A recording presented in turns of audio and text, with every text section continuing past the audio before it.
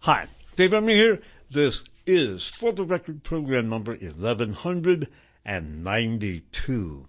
The Oswald Institute of Virology, part 11, the 800-pound gorilla in the room. This is being recorded on Bastille Day of 2021, July 14th. And I wouldn't expect anything like the storming of the Bastille anywhere in this country or much of any place else anytime soon. There is a great deal more that we could be talking about vis-a-vis the coronavirus. However, I want to wrap up this discussion and move on to some other things, including and especially a long, detailed history of some of China's relatively recent past. However, before we wrap up the coronavirus and talk about the 800-pound gorilla in the room, let me remind you very quickly of three things. 3 links that are at the top of every program description and every food for thought post. One of those links will enable you to subscribe to the comments that are made for the most part by our expert contributing editor, Tara Fractyl. That's capital P, T-E-R-R-A-F-R-A-C-T-Y-L. An important supplement for the information presented on this broadcast, because simply put, I cannot even begin to cover anywhere near the bulk of what's going on, even in a 1-hour weekly program. The second link will enable you to subscribe to the podcasts of For the Record that are being disseminated by sister station WFMU. If podcasts are the best way for you to consume the program, or there is a link at the top of each program description and each food for thought post, click on that link and you can subscribe to the WFMU podcast. And the last of those links will enable you to get the 65 gigabyte flash drive with all of my life's work on it through For the Record 1156. That is from sister station KFJCFM for a tax deductible. Well, you can click on the link and find out how much the tax deductible contribution is, and I get no money from that or anything else on the website. Now, as I intoned at the beginning of the program, we're going to wrap up, for the time being anyway, coverage of the coronavirus and the pandemic. I've been throwing myself into that body and soul almost since the beginning of the lockdown, really before the beginning of the lockdown, since early February. And indeed, the pandemic, the coronavirus, COVID-19 pandemic is something that is unmatched in my lifetime. Really nothing since the 1918 influenza pandemic have we seen something like this. Very quickly, the title of the program, the 800-pound gorilla in the room. That's Gorilla, although I think given the almost certain man-made nature of the virus, perhaps we could call that the 800-pound gorilla, spelled Guerilla. The title, though, refers to the dichotomization, and we'll talk about this, in discussion of the origins of the virus. There are two possibilities that we are being allowed to think about. One is the natural origin, unquote, of the coronavirus, maintaining that it evolved naturally from animal species that carried the coronavirus, this particular coronavirus being a bat-borne coronavirus, possibly according to the natural origin of the virus hypothesis, having traveled probably first to an intermediary animal and then to humans. The other possibility that we are being allowed to think about is a lab leak theory, unquote. The notion that, yep, it leaked from what I have termed the Oswald Institute of Virology. That is my nickname for the Wuhan Institute of Virology, which, as I have indicated so many times in many programs, I believe was set up to take the fall for the coronavirus in an elaborate propaganda and intelligence, that's as in espionage, not intellect, an intelligence campaign, not unlike that which painted Lee Harvey Oswald red so that he could be labeled at one level as a communist when he was framed for the assassination of JFK and then killed before he could defend himself. In much the same fashion, I think the WIV was set up to take the blame for the coronavirus. We are again being told, well, either it was a natural hypothesis or it was the lab leak hypothesis. And that really doesn't cut it, because, again, those are two possibilities. I think the lab leak hypothesis is simply ludicrous. What we are not being allowed to contemplate is what I think almost certainly happened, which was that the virus was deliberately developed and created in a laboratory someplace. It could have been any one of a number of places, given the contemporary technology, and then released via any one of a number of vectors, probably several different vectors, in Wuhan, China, and elsewhere. In terms of vectors, given that this is an aerial-borne virus and fine aerial mist of the virus infects people, it could have been disseminated via drones. There are insect-sized drones that are crafted to actually look like insects, and given the aerial-borne nature of the virus, they could have been used as vectors. One of the utilities of biological warfare is that it doesn't take many people to effect a successful BW campaign, and the technology need not involve a large number of people. But again, we are being told, well, was it a natural origin or was it the lab leak hypothesis? Imagine an echo chamber. And the 800-pound gorilla in the room, in my opinion, is the almost certain hypothesis, the certainty that the virus was deliberately created but by the U.S. and then China was framed for that. We've gone into an elaborate exposition of how not only was DARPA investigating bat-borne coronaviruses, but there was a lot of research that was conducted in China, in particular at the Wuhan Institute of Virology, financed by a number of institutions, many of them Pentagon-related, and especially through the EcoHealth Alliance of Peter Daszak, whose main financial sources are the Pentagon and a State Department subsidiary, the U.S. Agency for International Development, which often serves as a front for some of the nastiest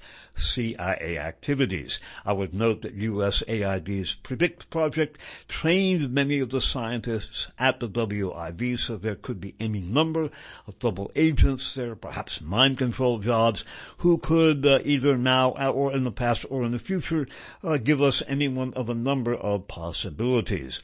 But the financing of research into bat-borne coronaviruses at WIV and elsewhere through EcoHealth Alliance and through other Pentagon-connected vehicles. And note again that Peter Bates, one of his top advisors, is David Franz, the former CEO, the former CEO, the commanding officer of Fort Detrick. And we've noted in the past that right on the cusp of the pandemic, the U.S. Army's Medical Research Institute of Infectious Diseases, the top military biological warfare institution in this country at Fort Detrick, was shut down in early August of 2019 by the CDC for unnamed or undetailed safety violations involving select agents, unquote, which have not been revealed, the nature of which had not been revealed due to national security. And I think things being the way they are, that is the way things will stay.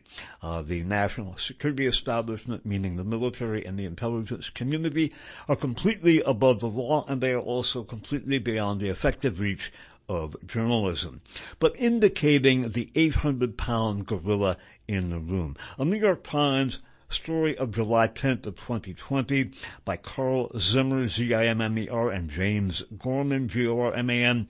Group of virologists presses a case against the COVID lab leak theory. Reads in part, quote, after discussing, again, what a group of scientists who released a paper arguing against the COVID lab leak theory, then we see, skipping down and quoting, basically, it really boils down to an argument that because nearly all previous pandemics were of natural origin, this one must be as well, said David Millman, capital R-E-L-M-A-N, a microbiologist at Stanford University who organized the May Letter to Science magazine.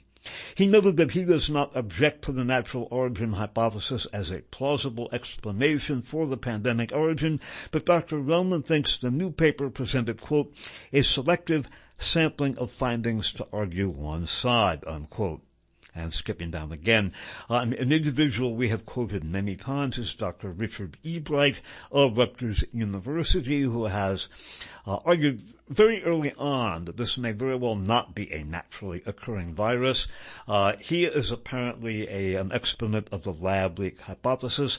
I would note, before we continue, that I not only quoted Dr. E. Bright, but many others from the beginning of the pandemic. I have cited this as a BW weapon, not having escaped from WIV in China, but as part of a constellation of covert operations and overt military maneuvers and commercial maneuvers and sanctions against China, a trade war, sanctions against companies and individuals, covert operations and destabilization efforts in Hong Kong and Xinjiang province, among others, and a media blitzkrieg, perhaps best exemplified in terms of the weaponized media coverage by an article in the New York Times in February of 2020 in which a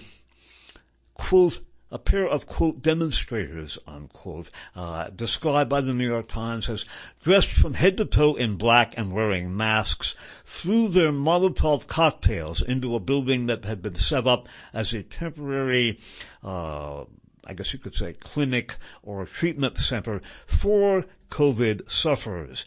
If you were in a building or a room and a couple of people came in dressed all in black wearing masks and hurled Molotov cocktails, you wouldn't say, oh, there are a couple of protesters expressing their right to free speech. You would cite them as being what they obviously are, which is terrorists. But that exemplifies the sort of media coverage we have been seeing in combination with the aforementioned destabilization efforts in Hong Kong, in Xinjiang province, which we have spoken about at great length, in addition to the U.S. withdrawing from the Intermediate Range Missile Treaty so they could develop intermediate range missiles, many of them nuclear armed, and place them around China, naval maneuvers by the U.S. and other countries in waters adjacent to China. Other military moves, trade war, sanctions against corporations and individuals, and again, a media blitzkrieg that is, well, if not unlike anything I've ever seen, as vehement and frankly obvious as anything I have ever seen. The COVID-19 pandemic comes in the middle of that, and the notion that it would be a coincidence that with EcoHealth Alliance, funded by Pentagon USAID, advised by David Franz from Fort Detrick, with other Pentagon funding of bat-borne coronavirus research in and around China and the WIV, with people like Peter Bashek having said, yep, we knew disease X was coming, and here it is, with Event 201 beginning in October of 2019, the same day as the Military World Games begin in Wuhan, China, with Avril Haines, former Deputy Director of CIA under Obama, a key participant in Event 201, now Biden's Director of Intelligence, and entertaining the lab leak theory, the notion that right in the middle of all of this, a bat-borne coronavirus from China would just happen to cause a worldwide pandemic is asking an awful lot of coincidence. But Richard Ebright was saying this is not a natural virus from the beginning. Now he has planted himself in the COVID lab leak theory. Returning again to the New York Times article from July 10th of 2020. But Richard Ebright, a molecular biologist at Rutgers University and a persistent critic of attempts to diminish the likelihood of a laboratory leak, said that this was a straw man argument. What these people are ignoring is not only the aforementioned synopsized account of the Pentagon, DARPA, EcoHealth Alliance funding of research into bat-borne coronaviruses in and around China and through WIV, but they are ignoring this. Now, bear in mind that research leads to the publication of papers featuring the genomes of those bat-borne coronaviruses. Then, once they're published, this kicks into effect. And I apologize to people who have heard this before, but I think this really needs to be repeatedly, so to speak, in order to drive it in, because we're being told, well, was it of natural origin or was it the lab leak theory? Maybe it was something else, boys and girls.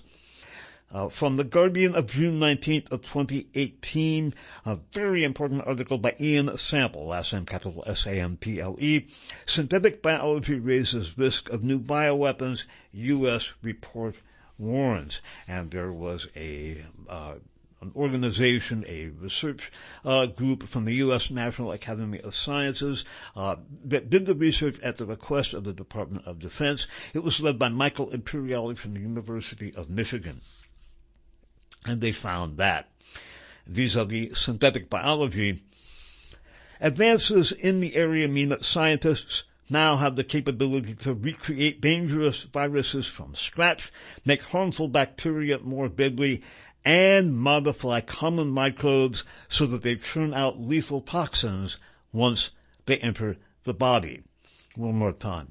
Advances in the area mean that scientists now have the capability to recreate dangerous viruses from scratch. They can make harmful bacteria more deadly and modify common microbes so that they churn out lethal toxins once they enter the body. Also, in the report, the scientists describe how synthetic biology, which gives researchers precision tools to manipulate living organisms, quote, enhances and expands, unquote, opportunities to create bioweapons, unquote. And another key quote, today, the genetic code of almost any mammalian virus can be found online and synthesized. Again, today, the genetic code of almost any mammalian virus can be found online and synthesized.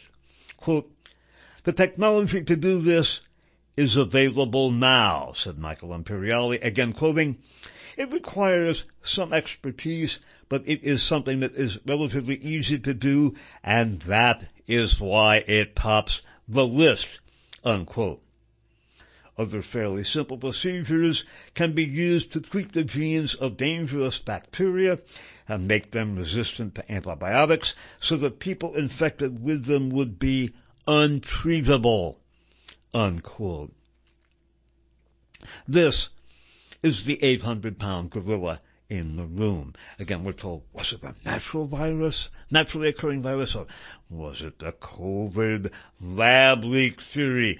Those dirty yellow Chinese, they were experimenting on viruses and they screwed up, and now because the Communist Party of China lies and will not affect transparency, we can't find out about it. And again, if you are going to discredit the largest country in the world and decouple the second largest economy in the world from the rest of the global economy, this is a very good way to do it. What we are not being allowed to really think about is what I think is almost certainly the case, which is that, yes, this is a laboratory-made virus, but it damn bloody well didn't leak from the Oswald Institute of Virology. And people aren't talking about, these people have to know about the possibility that such things can be done. I remember in 1985, an article in the New York Times which showed a tobacco leaf that had genes from a firefly spliced into them. This is a vegetable, a plant that has had insect genes spliced into them, and the result was a tobacco leaf that glowed like a firefly. That is what was possible in 1985, and the technology has advanced exponentially since then, and the genomes of viruses and bacteria are a lot simpler to manipulate than those of tobacco leaves, insects, and so forth. So when we see this kind of, I think, really wicked rhetorical dichotomization, propagandized dichotomization, was it a naturally occurring virus or was it the lab leak? They are leaving out what I think is by far and away the most probable explanation, which is that this was a covert operation, a weapon of war, a psyop involving the elements that I have spoken about. It is unthinkable that these extremely intelligent, well-educated men and women, the various scientists and biologists involved in this, they have got to know about this technology. They know about the CRISPR, C-R-I-S-P-R, all in caps, 9 technology, the CRISPR technology, and they must know about the possibility that these things can be done and be done relatively simply. The only mention of the possibility, I think the certainty of this, was in the very conclusion of a New York Magazine article from January 3rd of this year, 2021, by Nicholson Baker, who mentioned it in the near the very end of a long cover story in New York Magazine. And I think the false dichotomization of the origins of COVID, either natural or the lab leak, excluding what I think is the overwhelming probability of a deliberate creation of the virus and its use as part of the constellation of overt and covert operations against China, is, well, I think it's damned evil. And it is very difficult for me to believe that all of these people just can't seem to wrap their brains around this. I think many of them may in fact be intimidated. That's something I very much hold open. And beyond that, a lot of these people also have government contracts. A largely overlooked aspect of President Eisenhower's famous farewell speech about the military-industrial complex warned that nothing blunts intellectual curiosity more than a government contract.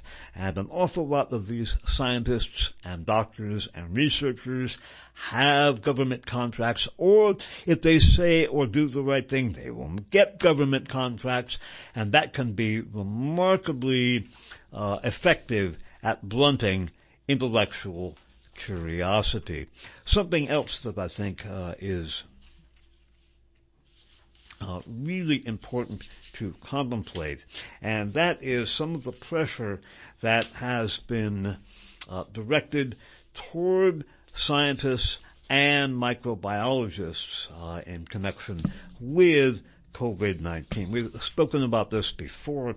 There is a Bloomberg News article from June 27th of 2021 by Michael, M-I-C-H-E-L-L, F-A-Y Cortez, C-O-R-T-E-Z. The title, "The Last and Only Foreign Scientist in the Wuhan Lab Speaks Out." This is about a woman, an Australian citizen named Danielle, D-A-N-I-E-L-L-E Anderson, and she was the last and the only foreign scientist in the Wuhan laboratory, and she dismisses, although she says she can't write it off, she is overwhelmingly disposed, officially at least, to the natural origin of the virus. She certainly does not believe there was any lackadaisical or haphazard operations at Wuhan, and she is dismissive of the lab leak hypothesis, although she says, well, it certainly is possible.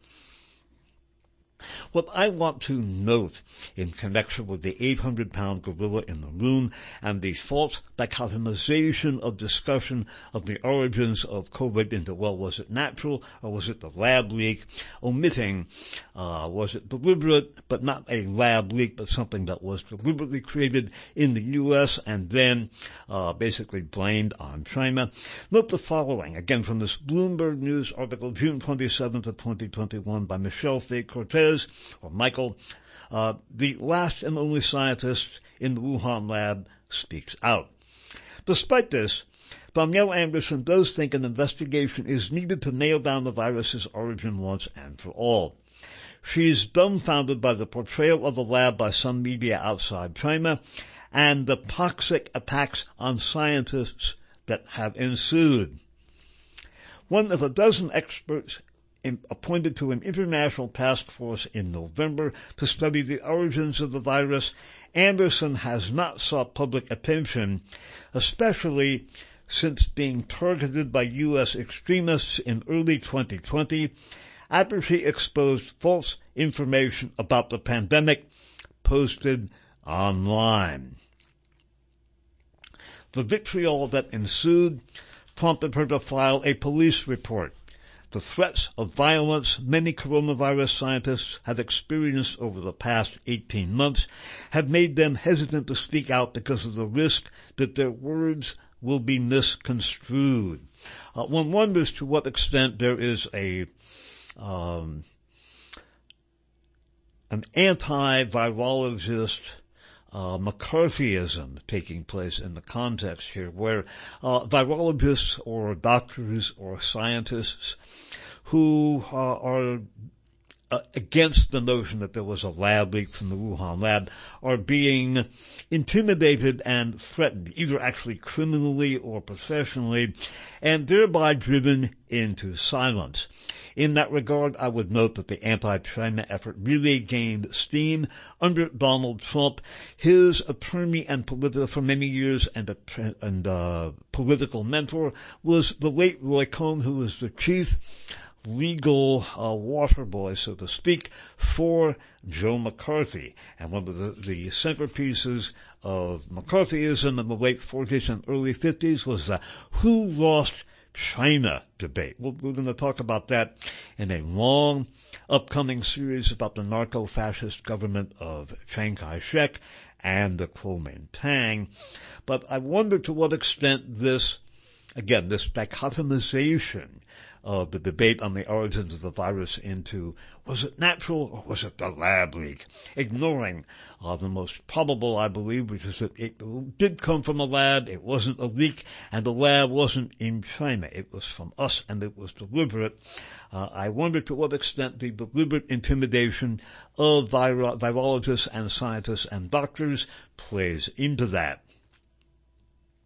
Bear in mind that as we looked at recently in a Vogue it wasn't Vogue magazine, a Vanity Fair magazine, Long Beach, a Vanity Fair magazine piece from June 3rd of this year, initially debate, research discussion of the lab leak hypothesis was deliberately suppressed within the Trump administration because they were afraid that the Pentagon and U.S. funding of that research would, quote, open up a can of worms, unquote, or open a, quote, Pandora's box, unquote. That would, I think, follow naturally on an awareness of the information in that June 19, 2018 article from The Guardian by Ian Sample, quoting the research that was uncovered by the group, the body that was led by Michael Imperiale. Something else that I think we need to take into account, and this I find very disturbing, and that is maybe this is just the beginning. A very, to me, very troublesome article from the Defense One blog of June 21st of 2021. The article is by Tara, Kopp, capital C-O-P-P. This may not be the big one, unquote. Army scientists warn of deadlier pandemics to come, unquote. And I'm wondering if this one doesn't work, maybe this is just the beginning. Not only are we going to see worse viruses and deadlier pandemics, I suspect these will be blamed on China or someone else in the third world, probably China, because this one doesn't seem to be working quite as well as expected. And bear in mind also that they are already developing vaccines for a worse coronavirus.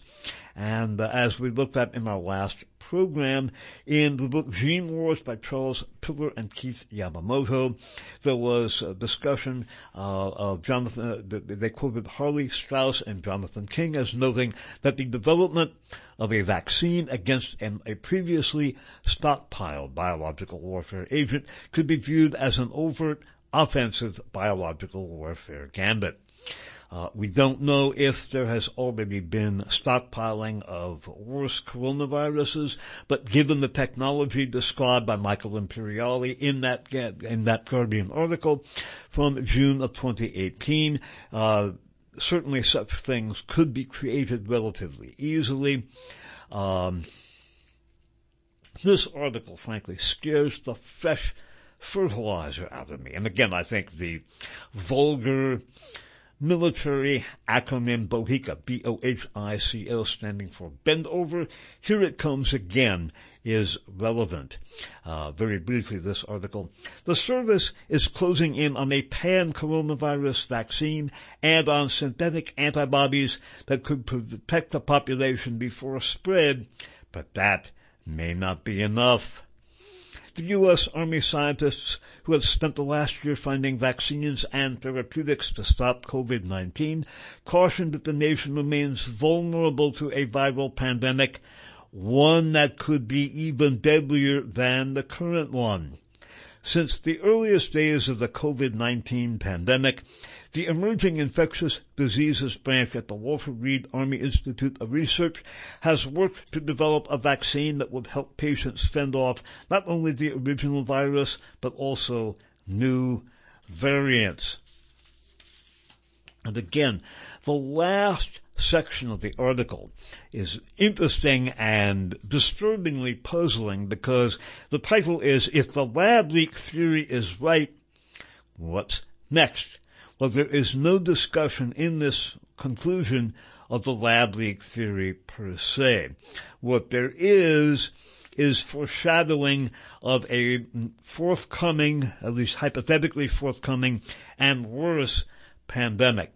Again, if the lab leak theory is right, what's next? And it reads, creating a pan-coronavirus vaccine, or synthesizing antibodies slightly ahead of a known outbreak, still isn't enough, the scientists caution. Now look the verbiage here. We're going to come back and listen to something Donald Rumsfeld said that was quoted by the aforementioned sainted Peter Daszak. Quote, we don't want to just treat what's in front of us now, Dr. Dimitra Stratis Cullum said, that's capital SCRATIS, hyphen capital CULLUM. Quote, I think we really need to be resilient from an army perspective. We need to be agile. We need to adapt to the threat that we don't know that's coming. I love this. We need to be agile. We need to adapt to the threat that we don't know that's coming. Read between the lines on that one. The likelihood this generation will see another pandemic during its lifetime, quote, is high, unquote. Really? Mojibab said, one of the scientists involved. We have seen the acceleration of these pathogens and the epidemics that they precipitate. And it may not be a coronavirus. This may not be the big one. There may be something that is more transmissible and more deadly ahead of us, unquote. We have to think more broadly, not just about COVID-19, not just about coronavirus, but all emerging infectious threats coming into the future, he said. Again, my fear is, and I don't think it is, quote, paranoid, unquote, to read into this, certainly a reasonable fear that in fact just such a future epidemic, a worse pandemic is in fact intended. I don't think it is out of the baselines to consider that possibility. So the likelihood this generation will see another pandemic during its lifetime is high. Well, this is the first real global pandemic that we have seen since the 1918 flu pandemic. Certainly there has been nothing like this. I would also note that they're already working on the vaccine. One of the things we're going to touch on briefly, and that is there are many aspects to this pandemic and to this virus. It has been the eugenic virus, given the terrible things being done in the developing world and the fact that it is widening the gap between the developed world, which has been getting vaccinated, and the developing world, which already was behind and isn't getting vaccinated. And it was also the wealth concentration virus. But saying the likelihood this generation will see another pandemic during its lifetime is high, unquote. Well, this is the first one since 1918. That's 100 years. I wonder if they know more than they are saying. And again, I find the verbiage here really disturbing. Once again, from the Defense One article, we don't want to just treat what's in front of us, Dr. Dimitra Stratis Cullum said. Quote, I think we really need to be resilient from an army perspective. We need to be agile. We need to adapt to the threat that we don't know that's coming. Now, in an independent science news article that we looked at in For the Record 1170 and came back to, there is a quote from a press conference by Donald Rumsfeld that was then enthusiastically requoted and applied by the aforementioned Peter Daszak to viruses. Here is the Rumsfeld quote about terrorism. Bear in mind that Donald Rumsfeld was the chairman of the board of Gilead Sciences for many years, and they developed, in partnership with the military, remdesivir, which was deliberately gained by, quote, scientists against COVID-19, unquote, a Trump group in a group of Trump insiders, including Peter Thiel and Michael Milken, the junk bond king, that deliberately gamed remdesivir ahead of other treatments. It is now the only approved, unquote, treatment in the U.S. It has turned out, as we looked at in a November 18th, 2020 article from the New York Times, an op-ed piece, it is not nearly as effective as it has been touted, and it really, at this point, it can only be said that it may work. However, again, from the Defense One article, we don't want to just treat what's in front of us now. Dr. Demetra Stratos-Cullum said, I think we really need to be resilient from an Army perspective. We need to be agile. We need to adapt to the threat that we don't know that's coming. And Donald Rumsfeld said, there are known knowns, there are things we know that we know. There are known unknowns, that is to say, there are things that we know we don't know. But there are also unknown unknowns. There are things we don't know we don't know. This Rumsfeld quote is in fact from a news conference. In the subsequent online discussion, again, Peter Daszak emphasized the parallels between his own crusade against viruses and Rumsfeld's, since according to Daszak, quote, the potential for unknown attacks is the same for viruses, unquote. Again, the similarity in the quote from Donald Rumsfeld adapted by the aforementioned and frequently mentioned Peter Daszak and what military scientist Dr. Demetra Stratos-Cullum is saying is something I find very ominous indeed. I will also note that the pandemic has been a huge boon for Big Pharma, and among the newly minted billionaires are the CEO of Moderna, whose mRNA vaccine was being supported by DARPA as part of the same pantheon of programs into bat-borne coronaviruses in China that may very well have spurred the pandemic and what I believe is a covert operation from the beginning. And also the CEO of BioNTech, which has partnered with Pfizer, is also a newly minted billionaire. I really don't like that Defense One article. And again, the conclusion says, if the lab leak theory is right, what's next? There's no mention of the lab leak theory anywhere in that conclusion. I think that they are talking about biological warfare and very possibly considering the same. Again, if the lab leak theory is right, what's next? And in the conclusion, there is no discussion of the lab leak theory. So why was the conclusion named, if the lab leak theory is right, what's next? I don't like the possible answers. Something we have spoken about, we originally discussed it in, for the record, 456, about Nazi and fascist connections to September 11th, the September 11th attacks. We have also come back to this in, for the record, program number 1174 and 1176.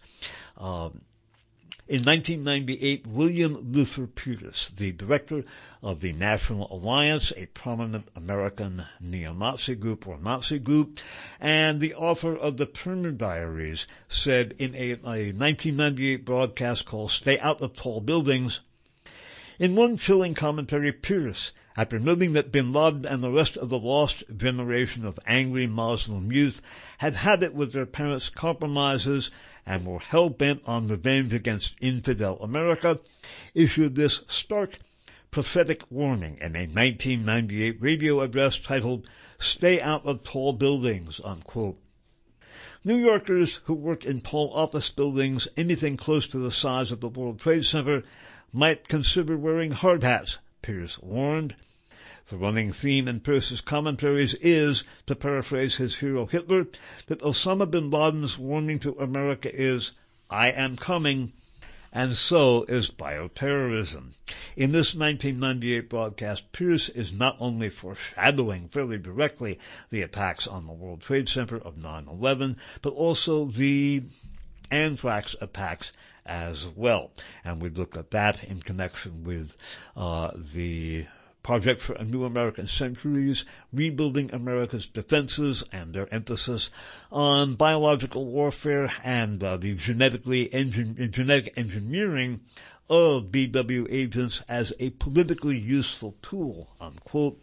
And we've spoken about PNAC and the fact that their advocated national security policy was put into effect by NSS 2002, crafted largely by Philip Zelikow, who also chaired the commission that, quote, investigated, unquote, the September 11th attacks. There were so many, and according to Peter Scott, systematic omissions in that commission's report that we might term it the Omission Commission. Zelikow is now going to be chairing a commission looking into the origin of the coronavirus, including the lab leak hypothesis. The climactic episode of the Turner Diaries, as we had looked at again in For the Record 456, is a low-level suicide aerial attack on the Pentagon that takes place on the German Day of Destiny of November 9th. Think for a minute how a German or any other European would write the date November 9th. 9/11, of course. Of course, the Turner Diaries is just a novel, and we all know that there could never be a low-level suicide aerial attack against the Pentagon, right? Right. Another thing the Order, the Nazi terror group in the Turner Diaries does is they bring down a 100-story skyscraper in New York City. Well, again, this is just a novel, and I'm just a crazy conspiracy theorist from California. California! And we all know that couldn't happen in real life, right? Sure, couldn't happen in real life. In that context, I would note another thing that happens in the Turner Diaries. The organization is the Nazi group that takes over the U.S. in the Turner Diaries, and from the Wikipedia discussion of the Turner Diaries, the organization attacks China with nuclear, chemical, radiological, and biological weapons, which render the entire continent of Asia uninhabitable and rife with mutants, unquote. Well, that is something that is also forecast in the Turner Diaries. In this regard, we'll come back to it at some point. There has been a lot of discussion of anti-Asian racism spreading in the U.S. Pursuant to the pandemic. I would advocate that underlying the anti-China effort is a very deep, not only neo-imperialist, but anti-Asian racism that is not only deeply present in this country, but the West in general. Again, after this program, we are going to begin a long series of programs about the history of China. We're going to begin with the Opium Wars, and we're going to talk then about the narco-fascism of Chiang Kai-shek and the Kuomintang, because Chiang Kai-shek, the leader of the nationalist Chinese, was not only a doctrinaire fascist, but his entire regime was inextricably linked with not only the very powerful Green Gang of Shanghai, but also with the Japanese as well. And one of the central points of connection between Chiang Kai-shek's fascist government and the Green Gang and the Japanese, quote, enemy, unquote, who really were in many ways collaborating with the nationalist Chinese, is narcotics. You really cannot study the modern history of China without studying dope. And we're going to do that in a long, For the Record series that will also be entered into the anti-fascist archives category as an AFA program as well. There is much more that we could look at in connection with the coronavirus. I would note that in another book put out by the National Vanguard Publishers, along with the aforementioned Turner Diaries, is a book I have spoken about many times called Serpent's Walk. And Serpent's Walk, again, is about a takeover of the U.S. by Nazis. The Third Reich in this book goes underground, which we know they did. They build up their economic muscle, which we know they did, through the remarkable and deadly Bormann network, which dominates the international cartel system. And they buy into the opinion-forming media, which we know they have done through, among other institutions, Bertelsmann, the publishing house of the SS, now with more than double the sales volume of any other English-language publisher. Cap Cities is also strong links to the Bormann Group, I believe, and they are deeply involved with the media. But in the Serpent's Walk, the U.S. is devastated by a virus called PACA, stands for pandemic communicable virus, which devastates the U.S. and which, among other things, causes horrendous lethal blood clotting. Among the symptoms that the coronavirus is producing is blood clotting. Then, after martial law is declared, the Nazis who have infiltrated the military take over the U.S. after martial law is declared. Again, one of the central elements in Serpent's Walk is a viral pandemic derived from biological warfare, and it leads to a Nazi takeover. That, too, I think, needs to be borne in mind, because in a sense, we could view COVID-19 as walking the coronavirus, so to speak. Again, there are many aspects to the coronavirus that we have not had time to talk about. I've touched on them. It is, among other things, the wealth concentration virus. From an article authored by the aforementioned brilliant contributing editor Pterrafractal called Heads We Win, Tails You Lose, the fascist philosophy behind the leveraged buyout of everything, there is a synoptic account of how the rich have gotten richer in this country.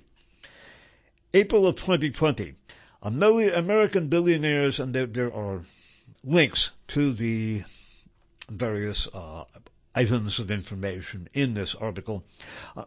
April of 2020, American billionaires have gotten $280 billion richer since the start of the COVID-19 pandemic. A month later, May of 2020, American billionaires get $434 billion richer during the pandemic. August of 2020, American billionaires got $637 billion richer during the pandemic. September of 2020, a month later, U.S. billionaires got $845 billion richer since the start of the pandemic. The wealth of U.S. billionaires has risen by nearly a third from April through September of 2020. By October 2020, U.S. billionaires saw their net worth rise by almost $1 trillion between March and October. Jeff Bezos remains the richest, a study says. Well, he's since been passed by Elon Musk. There was a study released. Jeff Bezos could afford to give a one-time $100,000 bonus to all of the employees, not only of Amazon, but of its subsidiary companies, including Whole Foods, and Jeff Bezos would still be the richest man in the world and would have as much wealth as he had going into the pandemic. Not only have online businesses such as Amazon profited from the pandemic, but as we looked at in the very first two shows that we dealt with about the pandemic, for the records 11/11 and 11/12, there is a nexus between J. Kyle Bass and Tommy Hicks. Tommy Hicks was a Trump administration functionary who linked the business world with the CIA and national security establishment. He also was an investment partner with J. Kyle Bass and got rich off of the 2008 financial collapse. J. Kyle Bass, by the way, was inversely invested to the Hong Kong and Chinese economies. If those economies go down, then his investments went up. And obviously COVID-19 produced just such an outcome, as did the destabilization and the resulting instability in Hong Kong. And again, J. Kyle Bass is linked to Tommy Hicks Jr. and the network involving not only business elements, but corporate operations. And with a little bit of tipping and inside information, not only people like J. Kyle Bass, but a great many Trump administration insiders and or fellow travelers would know what stocks to buy and what stocks to sell short in order to make lots of money. So would hedge funds. I would note that J. Kyle Bass, as revealed in a Wall Street Journal article, it was J. Kyle Bass who in 2007-2008 helped to bring down Bear Stearns. He was an insider at Bear Stearns and leaked the precarious financial position of Bear Stearns to the Wall Street Journal, which led to the collapse of Bear Stearns. So J. Kyle Bass is a veteran inside operator, so to speak. And by way of looking at again, in a very eclipsed fashion, a very attenuated fashion, what the pandemic has done. An article from Consortium News from June 18th of 2021. This by Vijay Prashad, P-R-A-S-H-A-D. And as with all of the articles in this series, everything I do, I link to the source. COVID-19. Every region of the world is worst affected. This could be said to be the neo-imperialist virus, the eugenic virus, and the killing the developing world virus. Each month, the UN's Food and Agriculture Organization, FAO, releases a monthly food price index. The release on June 3rd showed that food prices have surged by 40%, the largest rise since 2011. The impact of this food price rise will grievously hit developing countries, most of which are major importers of food staples. And it talks about how the pandemic has led to this rise of food prices. And I would note that there has been a lot of discussion of the unequal distribution of vaccines between the developed world and the developing world. Skipping down in this article, the effects of the collapse are, quote, highly uneven, unquote, further exacerbating what we call the three apartheids of our time: money, medicine, and food.